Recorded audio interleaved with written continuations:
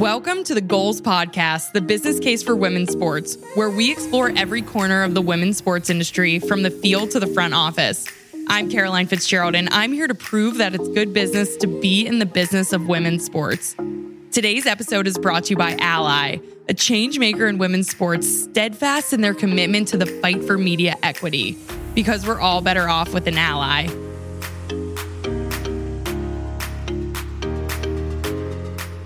Our guest today is Koren, the Associate Vice President of Consulting at Wasserman. Welcome to the show, Vered. Hi, Caroline. Thanks for having me. It is so wonderful to have you on the show, Vered. Thank you so much for being here. I'm such a fan of your work, and I know we're going to be talking all about the data and research today. But to start things off, I'd love to hear more about your career journey, because I know you've had quite a wonderful path. So can you talk us through your path that's ultimately led you to becoming an AVP at Wasserman? Well, thank you for saying that. And, I think like a lot of people, it wasn't a totally linear journey that got me to Wasserman. I started my career in music. I was really focused on brand and commercial partnerships during my time at Universal and EMI Music. I even worked in music streaming in the early days. But from the beginning, I had this passion for driving brand and social equity through partnerships. Partnerships was really my specialty. And so when I got the opportunity to apply those fundamentals to an organization with more of a focus on sport, it took me a minute to wrap my head around it because I was always such a passionate music fan, and I'd never even thought about working in sport. But what I learned when I got to know Wasserman is that my values really aligned to theirs. And that's really what attracted me most. And once I started, I realized that more than ever before, Wasserman provided me with an opportunity to make an impact, both with our clients and with our internal team. And it really has felt like a gift. That's incredible. So I know you have a really big job at Wasserman. So what does a typical day or week look like in your role?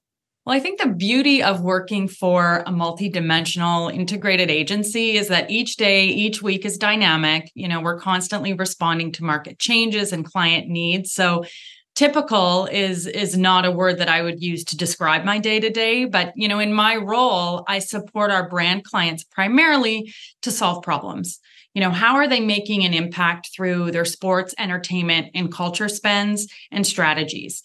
And when I talk about impact, it's really intersectional, right? So we're not just talking about brand impact, but we're talking about impacting their business, making a social impact, right? Which is more important now than ever before. So everything we do is looked at from multiple perspectives, and we build strategies for how to leverage sport and culture to drive impact. And so my day is spent talking about where, how, and why these brands should be doing this. I also have a large team. So much of my day, and lucky for me, is spent collaborating, planning, and facilitating not just the growth of our business and our services, but personal growth as well with my colleagues. Well, your job certainly isn't typical, but it's really wonderful what you do. And I know you've been really busy recently publishing some real game-changing women's sports research. You published a report in partnership with RBC called The New Economy of Sport, the Unparalleled Value of Professional Women Athletes. And this report contains some really incredible insights that have been adapted across the industry to make the business case for investing in women's sports. So can you share more about the report and what some of the key takeaways are?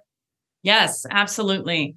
So while there's been incredible progress made across the entire ecosystem, what captured our attention for this particular project is how historically, and specifically over the last 3 years, professional women athletes have used their platform to drive impact and influence fans and brands.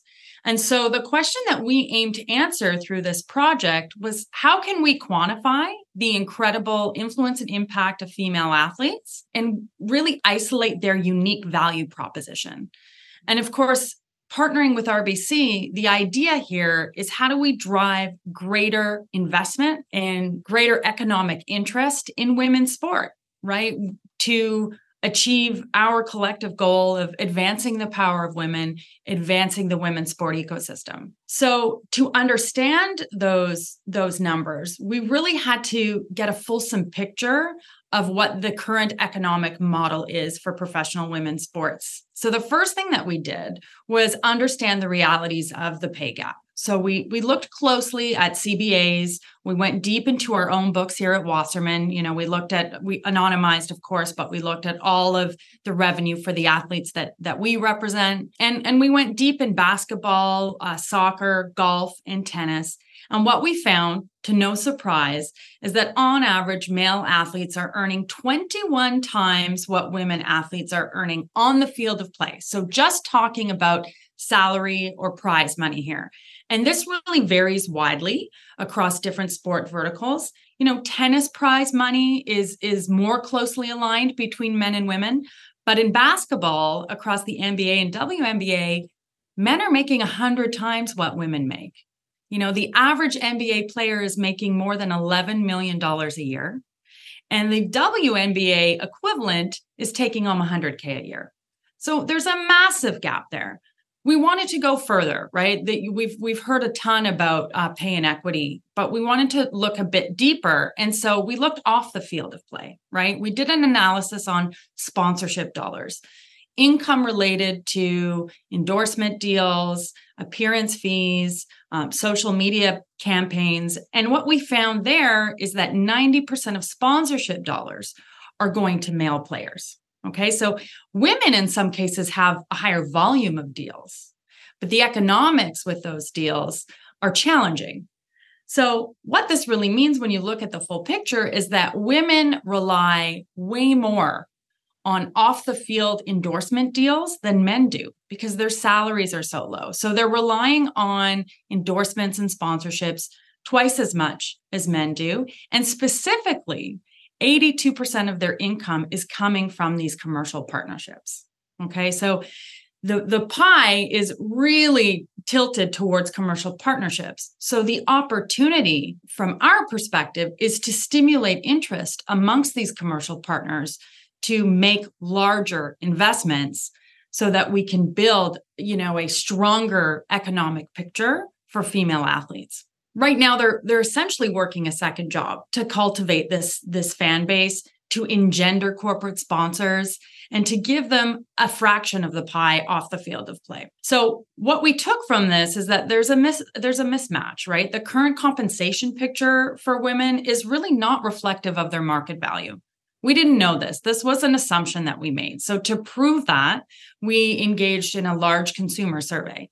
We asked North American sports fans a series of questions around their perception and behavior as it relates to women athletes in sport. So the goal in doing this consumer survey was to really align the current economic picture with the true marketplace value of these athletes. And so what we found is that the fans of women's sport and women's professional athletes specifically are different than fans of men's sports. So they're more evenly split between men and women.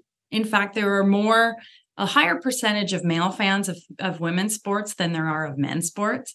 And that these fans are younger, they're more educated, they're more affluent than fans of men's sports. So these are next-gen fans with spending power, and they're the future of our economy, and they're a significant priority target for corporate partners. Absolutely. That is so interesting. Yeah. Wow. Yeah. And what's more interesting is how these fans are engaging with women athletes. That's where the data became really, really juicy. We found that these women athletes, probably because of out of necessity, they've had to cultivate fandom online. The numbers right now say that only 4% of sports media coverage is dedicated to women's sports. So how do you build excitement around the game? How do you generate and nurture fandom? You do it online, right? So these women are using their social media platforms to really engage fans, connecting with them where they are and leveraging social media as their primary platform for fandom. And because of this, these women athletes are actually driving 2 times the engagement on social media than men athletes are.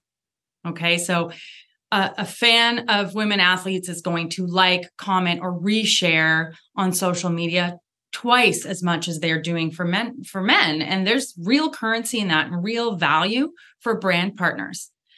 And because of this deep connection that they've cultivated, women athletes are over-indexing on certain qualities, right? They're found to be more inspirational, more trustworthy, more likely to be positive role models. And because of that, there's this tremendous halo effect of partnering with these women athletes. In fact, ads that feature women athletes are perceived as more progressive, more inclusive, more inspiring. So the real key takeaway through all of this is that while women athletes drive double the engagement and over-index on a myriad of traits, they're not compensated accordingly, right? So we need to shift the way that brands and properties are engaging with women athletes and structuring their deals with these athletes by putting their reach and their loyal fan base at the center. And instead of building a model, a partnership model like you would with a male athlete, you actually have to treat it differently, right? The value is there.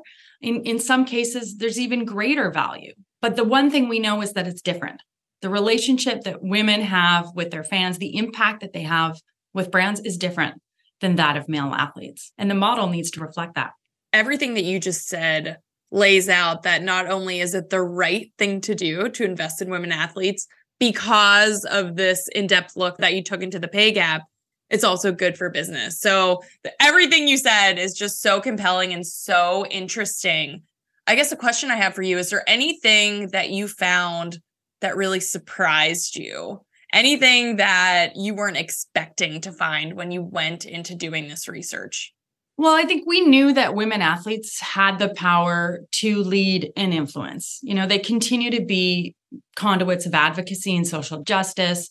I think what we didn't necessarily expect to find was the influence that they had on brands that support them and how much this influence extends to brand equity. I mean, these women are so trusted that when they endorse a product, their fans respect and trust that endorsement, and they show up and they buy the product, they follow and engage with the brand. So the spillover effect that these women delivered to partners is really unprecedented. Yeah, absolutely. And I'm really interested in the partnership that you formed with RBC. Even just on this report, RBC has been such an incredible supporter of women's sports as a brand. They're obviously a bank, so they're not an endemic partner to sport. So how and why did you ultimately decide to work together to publish this research? So you're right. RBC is not a sport brand, but what they do that perhaps people don't know is that they sit at the center of where and how money moves in sport. They're major venue financiers. They work with capital partners who are investing in teams and leagues. And at the athlete level, they have a full division as part of wealth management that's dedicated to sports professionals. Their core focus is to provide wealth management and financial advisory services to athletes and sports industry professionals. So it's their job to understand investment trends in sport and economic opportunities for their clients.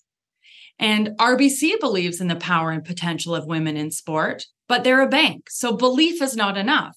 So what motivated this study is helping them to understand the value proposition associated with women athletes. And what's inspired the entire study is this notion of a new economy of sport. Because the idea is that when pay is right-sized, right, when that equity picture looks different, it impacts the entire economic picture as it relates to sport, both men and women. Ultimately, the goal for both RBC and the collective in engaging in this research is to stimulate interest in the market, to drive up the economics and demand amongst financiers and commercial partners for women athletes and women's sports. And if we can do this, then we can get brands in the investment community to listen, and the demand goes up and the economics follow. Absolutely. I love this. This is what I like to call brand intervention to grow women's sports. It's just so important for brands to set up and be leaders to signal to other commercial organizations that it is the right thing to do and it's good business to invest in women's sports. And not only that, Caroline, it achieves that brand equity, but you're making a contribution to the long-term sustainability and scalability of women's sport at the end of the day. So the achievements are threefold, from a brand and business perspective, but to the entire ecosystem of women in sport at large. Based on this study, what is the biggest thing that you think needs to happen for women's sports to continue to grow? I think ultimately growth across the system really requires a greater buy-in, a belief in the long-term value of women's sport. Ultimately, your core belief needs to be that women's sport is valuable. What the women's sports industry needs is greater investment at the team, the league, and the athlete level. Right? There's no denying it. And of course, media plays a major role. Athletes have a role to play too, right? They have to continue to bring their A game. The quality of the product needs to be there, and they have to engage fans in unique ways. And all of this needs to sort of align to our changing social landscape. So there isn't one big thing. I honestly do think, though, that when the compensation picture for women athletes is right-sized, this new economy of sport will emerge. And this is a team sport, right? This isn't one individual thing. And at the core are people who really buy into and are passionate about the true value and unique value related to women's sport. Absolutely. So, Vered, if you were a representative at a brand that was looking to sponsor or invest in women's sports, how would you use this study to inform your strategy? Well, I think brands need to figure out what role they're going to play in equity. Okay, because they have the power to change the game, and there's a responsibility angle as well. So doing more business with women athletes is not just helping to advance their power, but it's advancing, the ecosystem in the long term. So if I were a brand, I would leverage the opportunity to build credibility, right? I would look at these investments completely different than investments we might be making in men's sport, because the impact potential is so different. I would build a relevant narrative around fan engagement, around sustained impact, and I would offer women the opportunity to grow alongside the brand through collaboration, joint ventures, or even through building a revenue sharing model. Because I think as women's sport and women athletes continue to grow and gain popularity, the opportunity to be aligned to that growth as a brand is tremendous. And it also provides women long-term revenue sharing potential and maybe greater revenue potential based on the commitment they're making through their fans. So I think that collaboration opportunity is massive. I would also double down on my media buy to drive awareness. I think we undervalue the amount that fans are looking at brand spends and what brands are doing from a social impact perspective. So I would lean into that. This is an opportunity to really rise the tide for all stakeholders when it comes to women athletes. It's a great answer. We're going to put a pin in it right there for a second to hear a quick message from our partner, and then we'll be back with our final closing questions. As you may know, the goal of this podcast is to show brands, networks, and people in general that it's good business to invest in women's sports. We know that women in sports are incredible and are breaking boundaries and setting records. But did you know they receive less than 10% of all sports media coverage? It's a vicious cycle. The lack of media coverage means fans miss out, while networks and sponsors can't see the fan base and don't invest in the media. Now, more than ever, it's time for brands to jump in. That's why our sponsor, Ally, is making big moves to put an end to the cycle and give women's sports the coverage they deserve. This year, Ally is continuing to invest in access for women's sports through sponsorships with ESPN, CBS, and women-owned outlets, giving fans more opportunities to watch what they want, where they want. So tune in and be part of the change. To learn more, check out watchtochange.com, because we're all better off with an ally. All right, Vered, we are back. I can't believe we're already at the end of our conversation. This has been so wonderful. I could listen to you talk about the data and research all day long, but we are going to close this out. So if you could wave a magic wand and create equity in one aspect of sports, what would it be? I'm going to get serious for a second, because I don't think this is an issue we can ignore, but ultimately bodily autonomy. The ability for women and anybody, any athlete, any individual to maintain power over their body, to maintain agency and choice and dignity. It's really the foundation for gender equity. And above all, it's just a fundamental human right. So, I think we've seen a lot of examples of this recently, and, freedom to wear what best suits the requirements of your job and the sport that you play effectively, rather than, the arbitrary rules that have catered to, the male gaze for so long. So bodily autonomy above all as a fundamental right and the foundation to greater equity in sport. It's a great answer. We've never had that answer to this question in 50 plus episodes. And I think that is so important to continuing the growth of women's sports and creating equity across all of sport. All right, before we get to our final question, is there anything that you'd like to plug or share with our listeners? Ultimately, listen to the Goals podcast, engage with the gist, watch games, go to games, buy the merch. It's about fan engagement. The larger the fan base, the more the brands will be interested, the greater demand for leagues and teams will exist. And that will help to grow the economic picture. And it's a supply and demand game. So be part of that fan base and engage and spend on women's sport and be loyal and honor those women by engaging and doing whatever you can through social media likes to lift them up.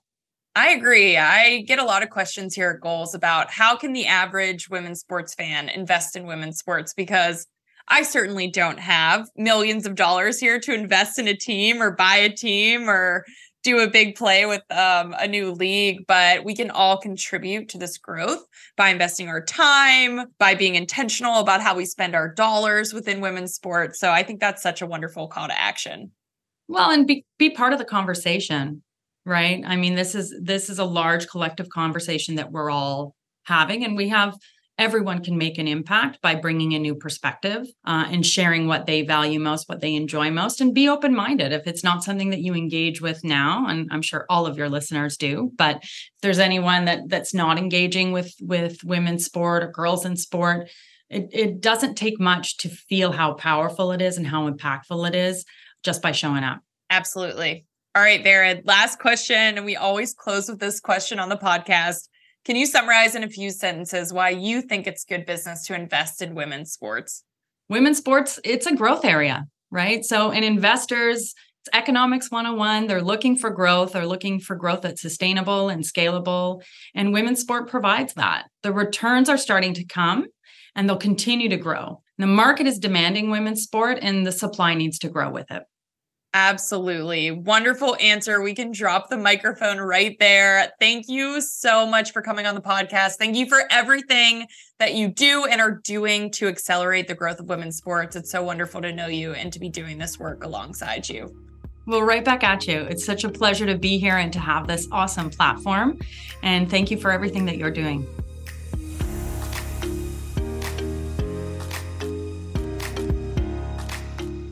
Thank you for listening to the Goals podcast, the business case for women's sports presented by Ally, a change maker in women's sports steadfast in their commitment to the fight for media equity, because we're all better off with an ally. To learn more about Goals and our work to bring more brand investment into women's sports, be sure to follow us on Twitter, LinkedIn, and Instagram, or visit our website at goals-sports.com. And remember, it's simply good business to be in the business of women's sports.